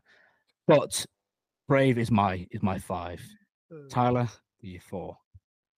My number 4 is simply my 4th worst, simply because I don't have this one rated, but it's because I just have no interest to rewatch it. And the movie is The Good Dinosaur, and I feel like The Good Dinosaur and Brave are the most like unlike Pixar movies ever. Not necessarily because of the story or the animation or anything, but it's just like when I'm thinking about Pixar movies and someone says like Brave or The Good Dinosaur, I'm like, wait, was that Pixar? And then I like look it up, I'm like, oh, that was Pixar. Yeah, like, they just don't feel like a Pixar movie. And The Good Dinosaur, the fact that it came out in 2015, like my mind would have thought, I thought it came out way before that. Like I saw it and I just have no interest in rewatching it. Whereas honestly, even like the Pixar movies I have lower on this list, like in order to get it rated on Letterboxd, I'd probably want to watch it before I watch The Good Dinosaur. There's just nothing about it is drawing me back to it. I can't remember anything that happened, and there's nothing that makes me want to ever watch it again, but I will eventually, obviously, to get my official Pixar rankings out there. But it's a very forgettable, bland movie. Yeah, I agree. George? Yeah, just go right off of that because my 4th worst is The Good Dinosaur as well, and pretty much for the exact same reasons. It's just forgettable. Could not tell you one character's name, could not tell you a thing that happened in that movie. That movie, again, in one ear, out the other, have never once been compelled to watch it again, which, obviously we all rate movies differently, but for me, I hold rewatch value rather highly, and I've never once been like, oh, let me turn on The Good Dinosaur tonight. This shit cool. Yeah, I agree. My 4 is Cars 3. No, it's not. I'm lying. My 4 is Lightyear. No. Oh, wow. Do you like Lightyear? Sorry. What's your problem, bro? I'm sorry. I appreciate it. I didn't realize you liked it. What do you have it at? I mean, I don't love it. I have it at a 3.5, but no need for Lightyear to be catching strays right now. Hey, you had a 4 of mine on the bottom 5. So That's fair. That's fair. I don't know, man. I think it was so tedious. I just didn't really do anything for me. It didn't really have much of an impact. And there was some cool sequences here and there, but I think Pixar have become like its worst enemy, down to the expectations we have for the actual films. And I think this actually, the storyline they created had a lot of potential, but I just think it was wasted because it was boring. It felt repetitive. It felt like something we've seen before. And again, this wasn't. Again, there was good moments. I don't want to say like I hated Lightyear. It was like The Good Dinosaur for you guys, for example, just a perfect 2.5 out of 5. Just for me, just straight down the middle. Probably would never watch it again, but I didn't hate my watch with it at the same time. That's fine, bro. That's fine. All right, my third. We're on third, right? Third worst. Third. Yeah. My third worst, aptly ranked, is Cars 3. So in a proper position there. I don't want to spoil what's in my top 2, I guess, but Cars 3 is like I was talking about earlier, is a movie that I don't like at all, but I didn't hate watching it. If it was on the TV and someone else was watching it, I wouldn't be like, turn that shit off. Like I'd watch it and be fine or whatever. I genuinely do enjoy Cars 1. Like that's not going to be on my bottom 5 list. I actually do like it. I think it's like 3.5 for me. I think I built a cool world. I think a lot of people hate on the Cars movies, obviously, and I think a lot of it is warranted. I think sometimes people go too far in terms of like, I've seen so many people that hate on Cars movies that talk about like how like stuff in the world and the universe doesn't make sense.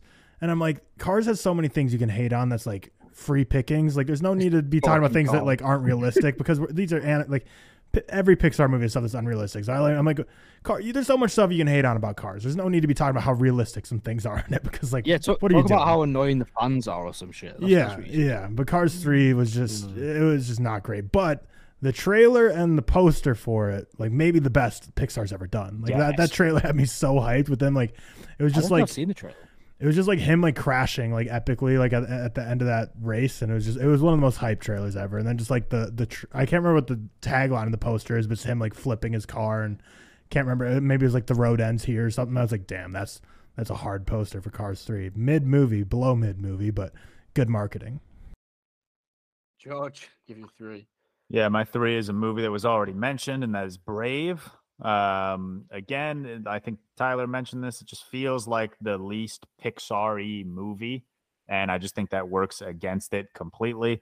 Again, it's a 2.5 out of 5 for me, so it's nothing I'm like gonna aggressively hate on. I just think it's a incredibly average film. It builds a world I don't necessarily care about. There's so much I think you could have done in this movie to like pull in more lore and mythology, but they kind of just went the very basic way. I hate calling animated films children films because a lot of them are not, but like Brave truly feels like it was made for children, so I just don't think I was the target audience here.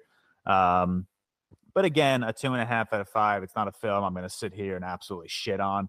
That is my number 3. 3. Okay. My number 3 is same as Tyler, Cars 3. I don't hate I don't hate that Cars film anyway. It has elements. I think Cars 3, it has elements, but overall, I just think it's bland. There wasn't really much going for it. There wasn't really much ambition with that. You know, at least with 2, you could say there was a level of ambition, even though 2, fuck it. Let's just, not get ahead of ourselves here, but 2 is not the one. But I just, Cars 3, there are elements of a nature okay, but again, it just feels so forgettable, and it's not something I would want to watch again. Like Tyler, though, I didn't hate it, or I don't hate it. I just think it's a perfectly average, if not slightly below average film that, whilst it has good elements with its characters, some of the comedy's pretty okay. The premise it's just a bore, to be honest. I don't get anything from Cars 3. Tyler, give your... We're on 2 now, aren't we? Yeah. Yep. Yes, sir. Second worst Pixar movie of all time. One of you two is not going to like this answer. We've mentioned this movie before on this episode already, and based on reactions to it, I'm excited. But second worst Pixar movie of all time is Lightyear. I absolutely could not stand that movie. I thought I was so bored during it. Again, there's only one Pixar movie I truly hate. I think I gave Lightyear like a 2 out of 5. But Cars, or shit, almost just gave away my worst one. We knew where it was going. But Lightyear is just, I don't know, man. I watched it in the theater.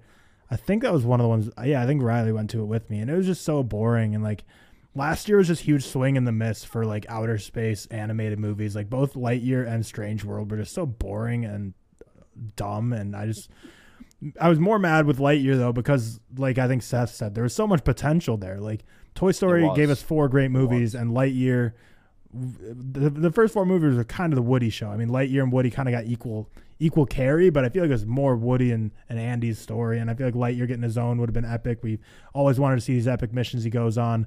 The villain was very promising as well, but I don't know. It was just, I can't even remember anything what happened to even critique it. It was just a movie that came out literally like a year ago at this point that I just already have just forgotten completely. I just did not like it. I was like when you said about not remembering the good dinosaurs Pixar, I often just forget about Lightyear. Yo, we get it. I got it. George, give your number 2. No, Ratatouille. Ratatouille's number 1 and 2 for me. Okay. No, my I mean, if you don't mind, I'm just going to give my 2 and 1 back to back, because my 2 is Cars 3 and my 1 is Cars 2. I like it. I think Cars 3 is promising. Like Tyler said, it's really not like it's nothing I'm going to shit on. Like, it's not actively a horrific movie. Obviously, the expectation going into it was significantly higher than the results we got. We got that sick poster, the sweet trailer, and it just turned into this really bland piece of crap. Cars 2, on the other hand, I just viscerally hate. I think all the hate for that movie is absolutely warranted. And like Tyler said, I like Cars 1. It's a 3.5 out of 5 for me. I really think it's great. I think they build a pretty cool world with these cars. But this franchise, this trilogy for me just absolutely fell off, and unfortunately 3 and 2 are my bottom 2 Pixar films. I feel like we can just all give our two. Yeah, two my and bad. one. I didn't mean to throw off the Actually, no, Tyler's on his rotation. one anyway. Yeah, my 2 is The Good Dinosaur, which I have nothing to say about. It's so. The thing is, The Good Dinosaur is interesting because actually the animation was really good, and I like the idea of it, but it was so boring, and nothing happened. There's not one scene in that I cared about.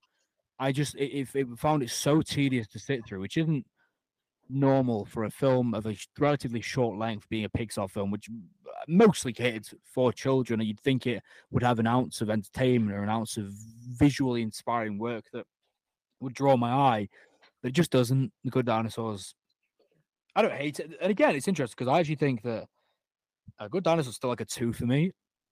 So I only have 2 films below a 2.5 for Pixar, which is pretty impressive.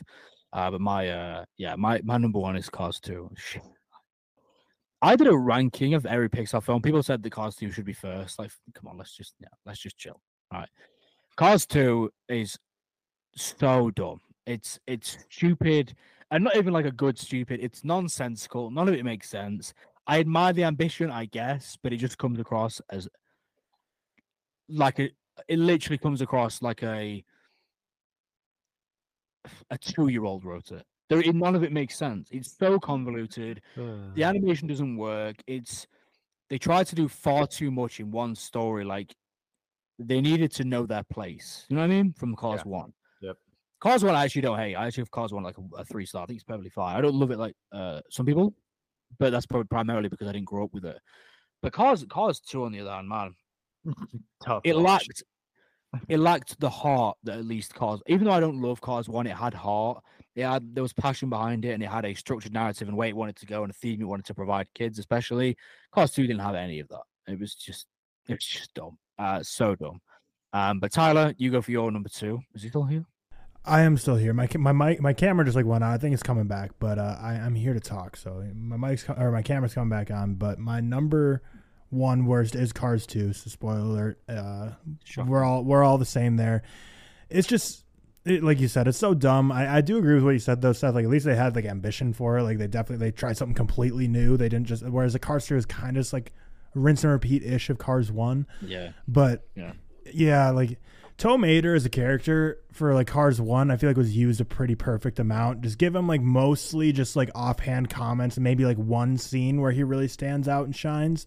But Cars 2 really leaned into him so much when he's just not a character you can lean on that much, making these cars become like super spy villains. And then Cars 3 just kind of completely abandoning that, which I'm happy they did because Cars 3 is tolerable and Cars 2 wasn't. But it just speaks volumes of how weird and out of place Cars 2 was. That's the only movie from Pixar that I like genuinely hate. I genuinely just don't want to watch ever again.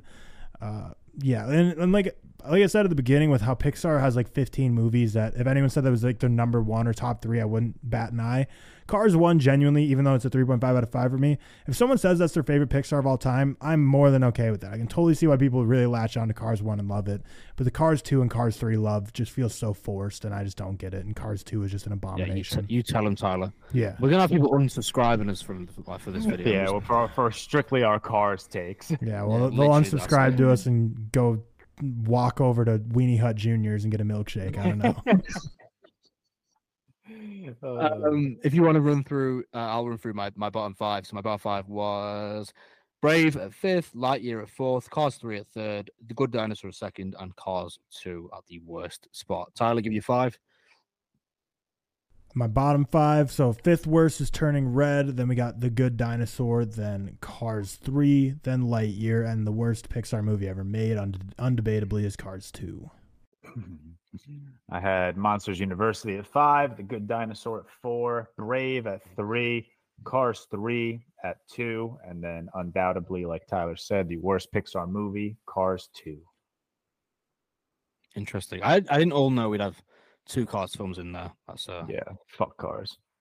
Tyler, your angle was like really funny then. Like you were just at the top of your head poking out. Yeah, my webcam's like AI powered, so it's like it can have a mode where it tracks my head wherever, but I just changed it to where it's like fixed on me now. But now we're good with the mic or the webcam. Okay.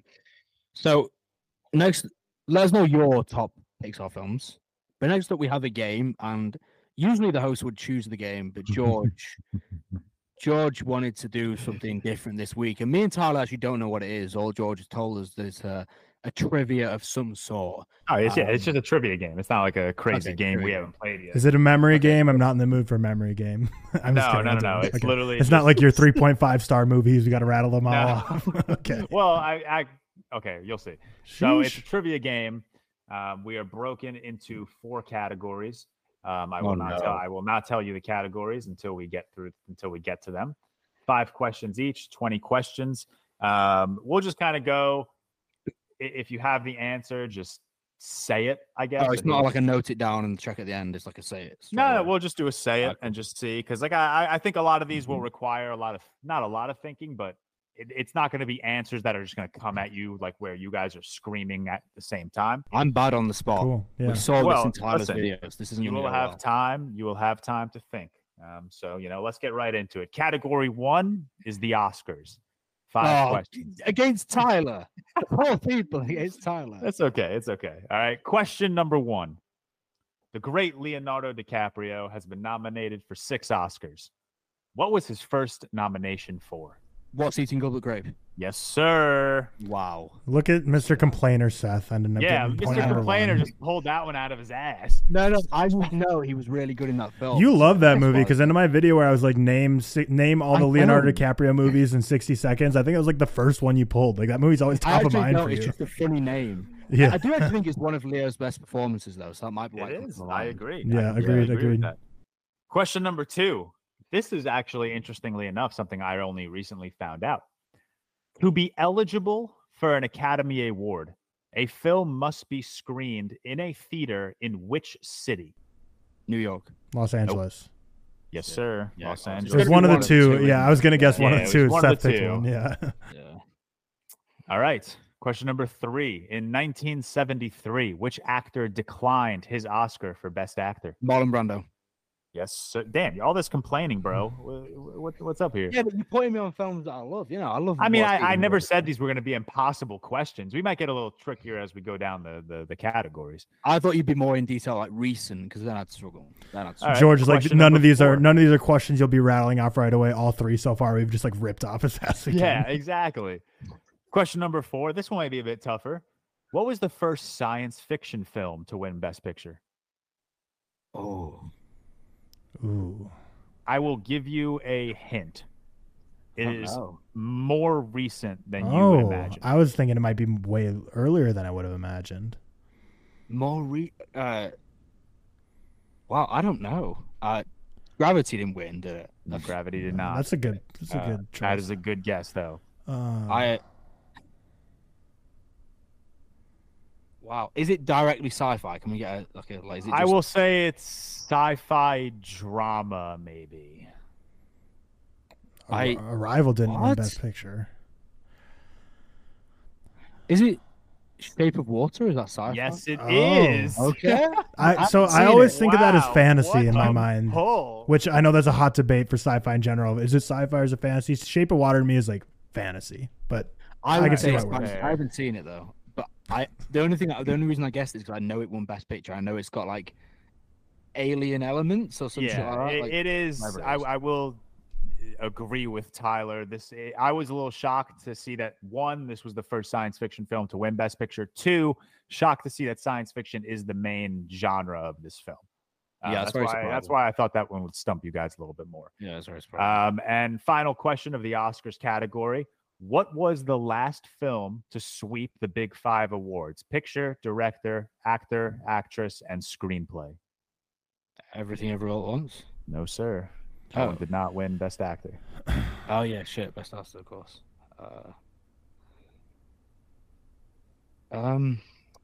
Same hint as the last question, except the other way around. It is probably not. This is not as recent as you would expect. So, sorry, actor, actress, director, screenplay, and film, and picture. Yep, and picture. Yep. Wow, I didn't. I will also give you a hint. This was the first movie to win Best Picture in this particular genre? Silence of the Lambs. Yes, sir. Oh my god! 4 points for Seth. Damn. I'm so 4 talented. points for Seth. It's crazy. All Do you know right. what, George? You get it. I knew I was thinking horror straight away, and That one shocked me, honestly. I didn't did know not, that one. That was 1991. A film hasn't done that since 1991. I didn't know that one like more than 3. To be honest, Yeah. I just knew that some of them were. Got all of them. Category number 2. See how much you guys are paying attention to my letterboxed. Oh. George Carmy's greatest movies of all time ranking. Okay. We'll go with an easy question. Number 1. Which filmmaker has the most films on my greatest of all time ranking? Denis Probably Villeneuve. Nolan or some shit. Nope. No and no. Denis Villeneuve. Nope. Oh, Charles said that. Kubrick. Martin Scorsese. Who'd you just say, Seth? Kubrick.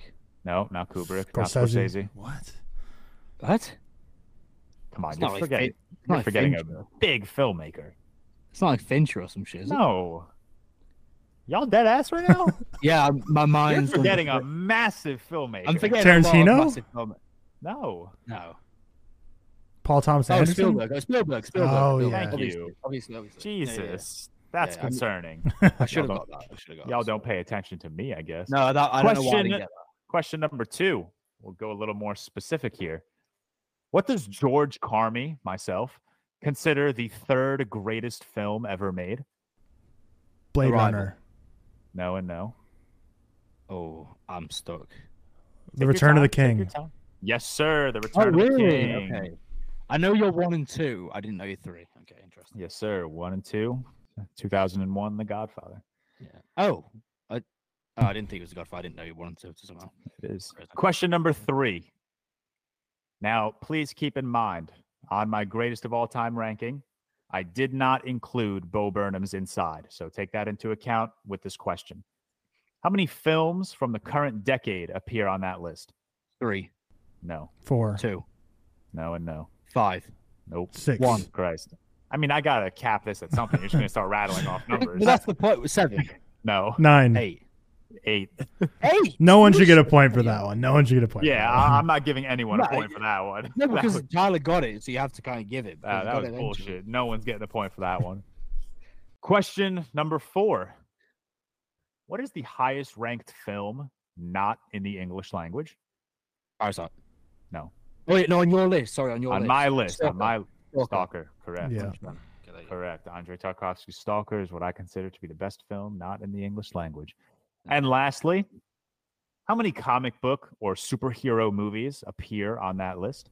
2. Infinity War's on the Guardians isn't on the I'm giving you 2. guys 2 guesses each. 2, No. 3.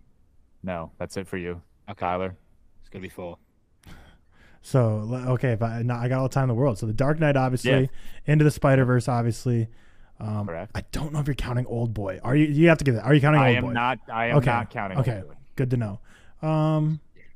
Guardians of the Galaxy Volume 3, fun fact for all you listeners out there, had the shortest ever stint in George Carmy's greatest films of all time list. It was on there for maybe 50. It was a 5-star film for you for maybe like 15 minutes. Yeah, I'm going to say 4. No, the correct answer is 6. What? Oh, well, let me guess. Okay, so the Batman. Tyler forgot the Batman. The Batman. The Batman, so Dark Knight, the Batman. Dark Knight. Into the Spider-Verse. Correct. Endgame still? Nope. Not Infinity War either, right? You dropped that? Nope. Across the Spider-Verse? Across the Spider. Oh, that was a 5 for you? M. Night's Unbreakable? Stop. Superman? No, you don't. I don't think you like Nope. Superman much. we just talked about one of them in our Pixar rankings. Incredibles. Oh, Incredibles. I thought you had that Incredibles. 4.5. Okay, interesting. And And we're missing one more? Zack One more. Snyder's Justice League or some shit. Nope. We actually talked about this character just earlier in this episode. Talking about a subway. Oh, Joker. Joker. Is that a superhero film though? It's a Yeah, comic yeah, book I'd movie. call it that. I said comic book. I'll let go. Okay, I'll let go. All right. After 2 rounds, we got Seth with 6, Tyler with 2. Tyler, you got some ground to make up. Yeah, I do. Round 3, we are keeping up with our animated movies theme of the episode. Question number 1. What land are the tiny dinosaurs trying to get to in the land before time? China. No. I don't know. Man. This is probably the toughest question on this one. I have will say. no idea. Yeah, this is a tough one. The answer is the Great Valley, Not China. Wait, what's that from? Why don't I remember what this is? The Land Before Time. What? I know that. I know what movie that is, but I would not remember What that. the hell Yet. is The Land Before Time? That's fair. Yeah, it's an older movie. Question number 2. Evil Manta is a character in which animated film? Kung Fu Panda. Shark Oh, Tale. come on. Oh my god. Ants. Bug's Life. No. No, you're eliminated. I'll get one more. I'll get one more. Yeah, I'm giving you one more guess to pull this out of your ass. Evil Manta, something like I don't know. Finding Nemo. No. Oh, close. The Little Mermaid. Oh, that's what I was thinking, shit. but I feel like I Yeah. watched a live I was action gonna give remake you and a there was hint, no like, Evil Manta in the live Evil action. Manta? I don't remember that shit. Question number 3. This might be a little easier. Which film won the first ever Oscar for Best Animated Film? Toy Story. No. No, The Lion King. no, Lion King. It's The Lion King. No. What? It's not. Is it Cinderella? Snow White. No, it's. I will give you a hint. It's this century. Oh. Wait, what? Say again. Which film won the first ever Oscar for Best Animated Film? It never used to be a category. Oh, I thought you So- said Best Picture for some reason. No. I thought you Oh. said Animated film. We just got to get Probably lucky some- and think of the year at this point because it's not necessarily. I don't know when that got released. Ratatouille. No. Damn, I thought this one would be a little Can, easier. can I ask? Is it 2000s like or 2010s? 2000s. I I will give you an even bigger hint. It is the year 2000. 2000. What? 2001 Oscars for the year 2000. Not Spirited Away. No. It's maybe one you wouldn't expect to have won an Oscar. Have I seen it? Yes, of course. Of course. You've seen all 5, including 2 spin-offs. Toy Story 2? Toy Story 2. No. What the fuck? The answer is Shrek. Oh my Oh, god. good for I Shrek. love Good it. for Shrek. I didn't know Shrek was Yeah, 2000. that honestly, good for Shrek. Like that's one I did not Yeah, good expect. I didn't think Shrek was 2000. I thought it was a bit later than that. All right, question number 4. I You're not hope doing well. this is a little bit of an easier one. Who was the voice of Scar in The Lion King? James Earl Jones. Oh, Wait, what? Oh, he's Mufasa, wasn't he? I don't know. I think James Earl Jones was Mufasa. I'm pretty sure it was. Okay, I don't know. Damn, I thought this would be an easier one too. John Lithgow. No, I will give you a hint. No idea what I just get. He Go on. is in the DC extended universe. Oh, Ben Affleck. No, what? Jesse I will give you Eisenberg. another hint. He acts closely alongside Ben Affleck in the DC extended universe. Michael Keaton. No, what? Ezra Miller. Oh my god. Wait, what is it? Who? It's not who plays Alfred. It's not Who Gal plays Gadot. It is who plays Alfred. Oh, I have Jeremy no Irons. clue who that dude is. Who the hell is that? Are you serious? He was in Watchmen. The as well? Woat Come on. Alfred, the worst of all time Alfred. Oh my god. He's not a bad Alfred, right. but I rank him I really last. thought this would be an easier Can category. I just say, James Earl Jones did voice Mufasa and Darth Vader. For some reason, I kept thinking the dude from No Country for Old Men, but I couldn't remember his name. But obviously, it was wrong. Who All also right, played in final Little Mermaid. question of the category. I pray this is an easier one. It's crazy. What is the highest grossing animated film of all time? Frozen 2. Yes. Fine, Which yeah. is stupid because The Lion King isn't like it's computer generated. film. Yeah, That would Yeah, be- yeah, that's true. That, is That's that true. top 10? I think. I don't know. Well, The I Lion King will is the say- highest, but it's not. Yeah, animated. and I will say in a month or two, Super Mario Bros. Will be number 1. That's crazy. And then final category, miscellaneous. Oh, nice. Okay. Question number 1. And I'm giving you guys one guess each. Oh, So think about this. Our beautiful co-host, Cameron Walsh, has how many movies rated a 100 out of 100? 7. Nope. And that is your only Shit! guess. Why didn't I think? I could have counted. Yeah, them. you went into that way too fast. That's crazy. That's crazy. Tyler, take your time. I should have waited. That's crazy. Oh, that's annoying. 8. Oh, No, Six. Yeah, it's six. It Isn't is The It's, Lion King, The go on, sorry. Godfather, Seven Samurai, Empire Strikes Back, The Dark Knight, and Into the Spider-Verse. Yeah. Ah, shit. Question number 2. What is the highest rated James Bond film on Rotten Tomatoes? Oh, you letterbox me. Skyfall. Oh, right. Nope. And are you on critics or audience? I'm going critics. So highest will rated give you guys- James Bond. I'm gonna guess it's not a Daniel Craig one, and I'm gonna guess GoldenEye. Oh, I was going to say that one. Not GoldenEye. Goldfinger. It is Goldfinger. Okay, GoldenEye's the video game. I don't think there's a movie GoldenEye. Goldfinger was what was in my mind, but yeah, GoldenEye. I think GoldenEye's only a video game. I'll give you guys both a point for that. Whatever. No, none of us got a point. At this point, I don't even think I can catch up to Seth, so it's game over. Question number 3. What is my dog's name? Izzy. Oh, shit. No. Jeff. Is it a boy or a girl? Snowball. It is a boy. That a doesn't boy. I matter. thought it was a That doesn't girl. matter at all. Oh, it's Novak. The name is non-gendered. Andy Murray. Joker, but with a D. My dog's name is Whiskey. I did know that. I did know that. Actually. Clearly didn't. That's good. Question number 4. In Abraham Lincoln's famous Gettysburg Address, he says 407 years ago. How many years is that? What? I said miscellaneous, bro. Well, the next one better be on some like English shit then. I'm expecting to be anyway. 55. What? 407 years ago. 47. Oh, no. It's not 55. It's not 55. What is it? Wait, It is no. 87. Oh shit! I would not have got that. Judge, your I own would not- questions are really hard. Well, You're whatever. I don't care. really, really Where did hard. that Final one come question. from? That was so random. Listen, I said miscellaneous. Final question. You guys are gonna love this one. What year did Britney Spears' hit song "Oops, I Did It Again" release? Oh, that has 2002 written all over it. I was going to say 2001. No. 2004. 1998. 99. 2006. God damn. 97. Why couldn't you just go one more? 2005. 2000. Oh, shit. What the fuck? That's a good question. That's a good question right there. You should have known that. So, out of all the questions, what were the total scores? How many questions were there? 25? There was 20 questions. Seth answered 8 correctly. Tyler answered 2 correctly. And then we had 10 unanswered questions.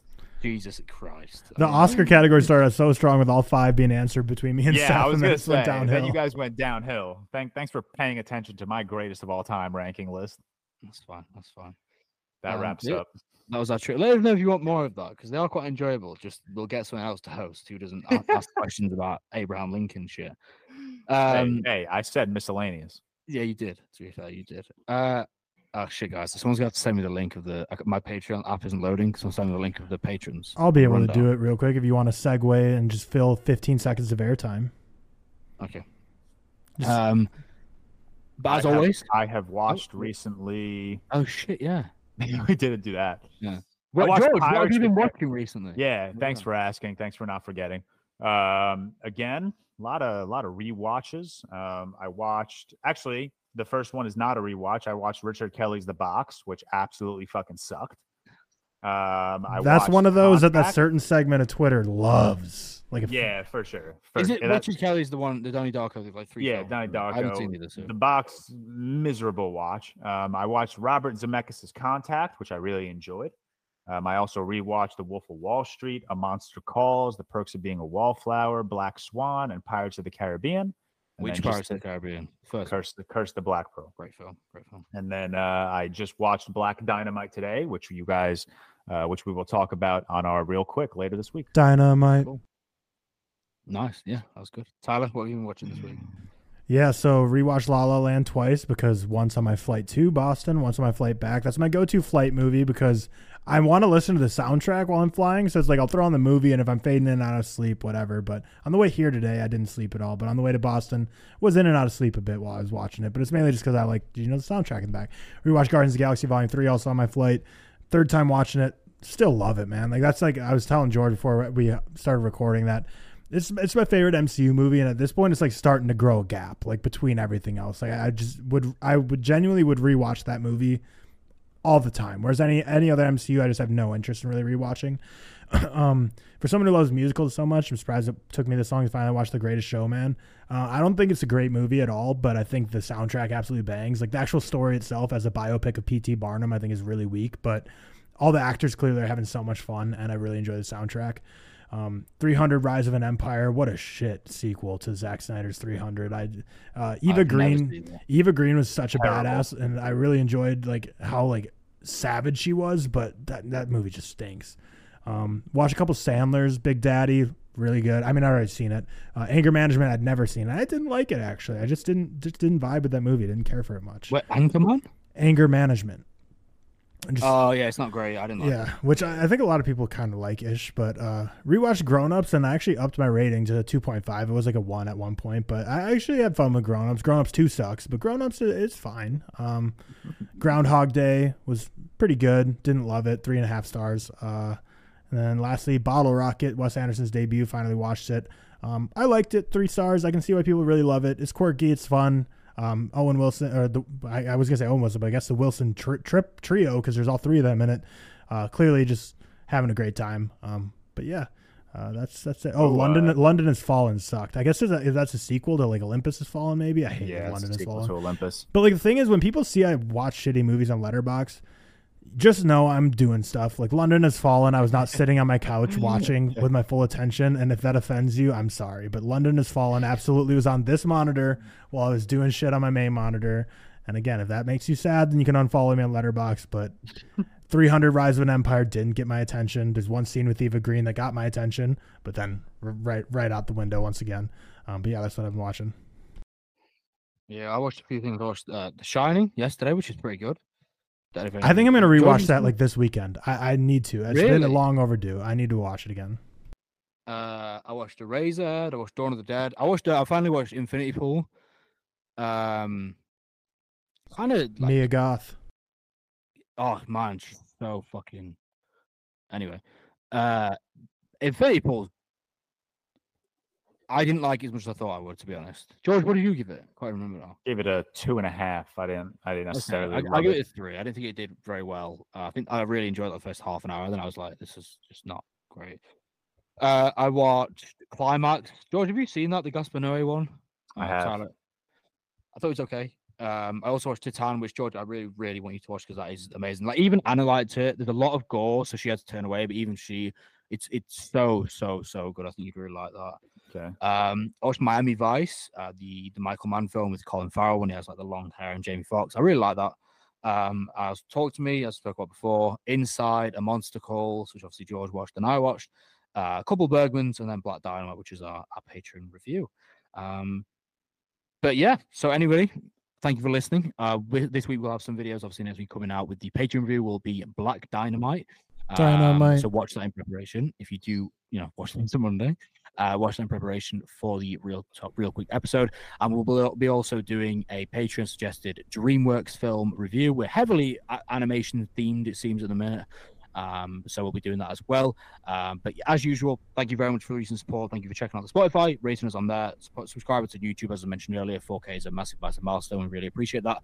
And Tyler, if you want to shout out the patrons, that would be very much appreciated as well. Yes, sir. We got our special thanks to our executive producers this week: Hamish Edwards, Isaiah Villa, Zach Graves, Brody Young, Trey Artsy, Cody Whitney, Rocco 1.0, Dakota Buckner, Matthew Bradley, Sean Morales, Alexander Biscardi, Dylan Chip, Adam H16, Josh Hines, Jimmy O'Connor, Stefan Johnson, Dean Cotamanidis, Will Kim, Luke Deerhog, Reese David, Marcellus, Mac Wells, Remy Walker, Oscar Trinick, Ben Hansey, Ferdinando Ford, Jordan Gagg, Seven Mod Jeffy, and Ben Leggy. Shout out to all of you.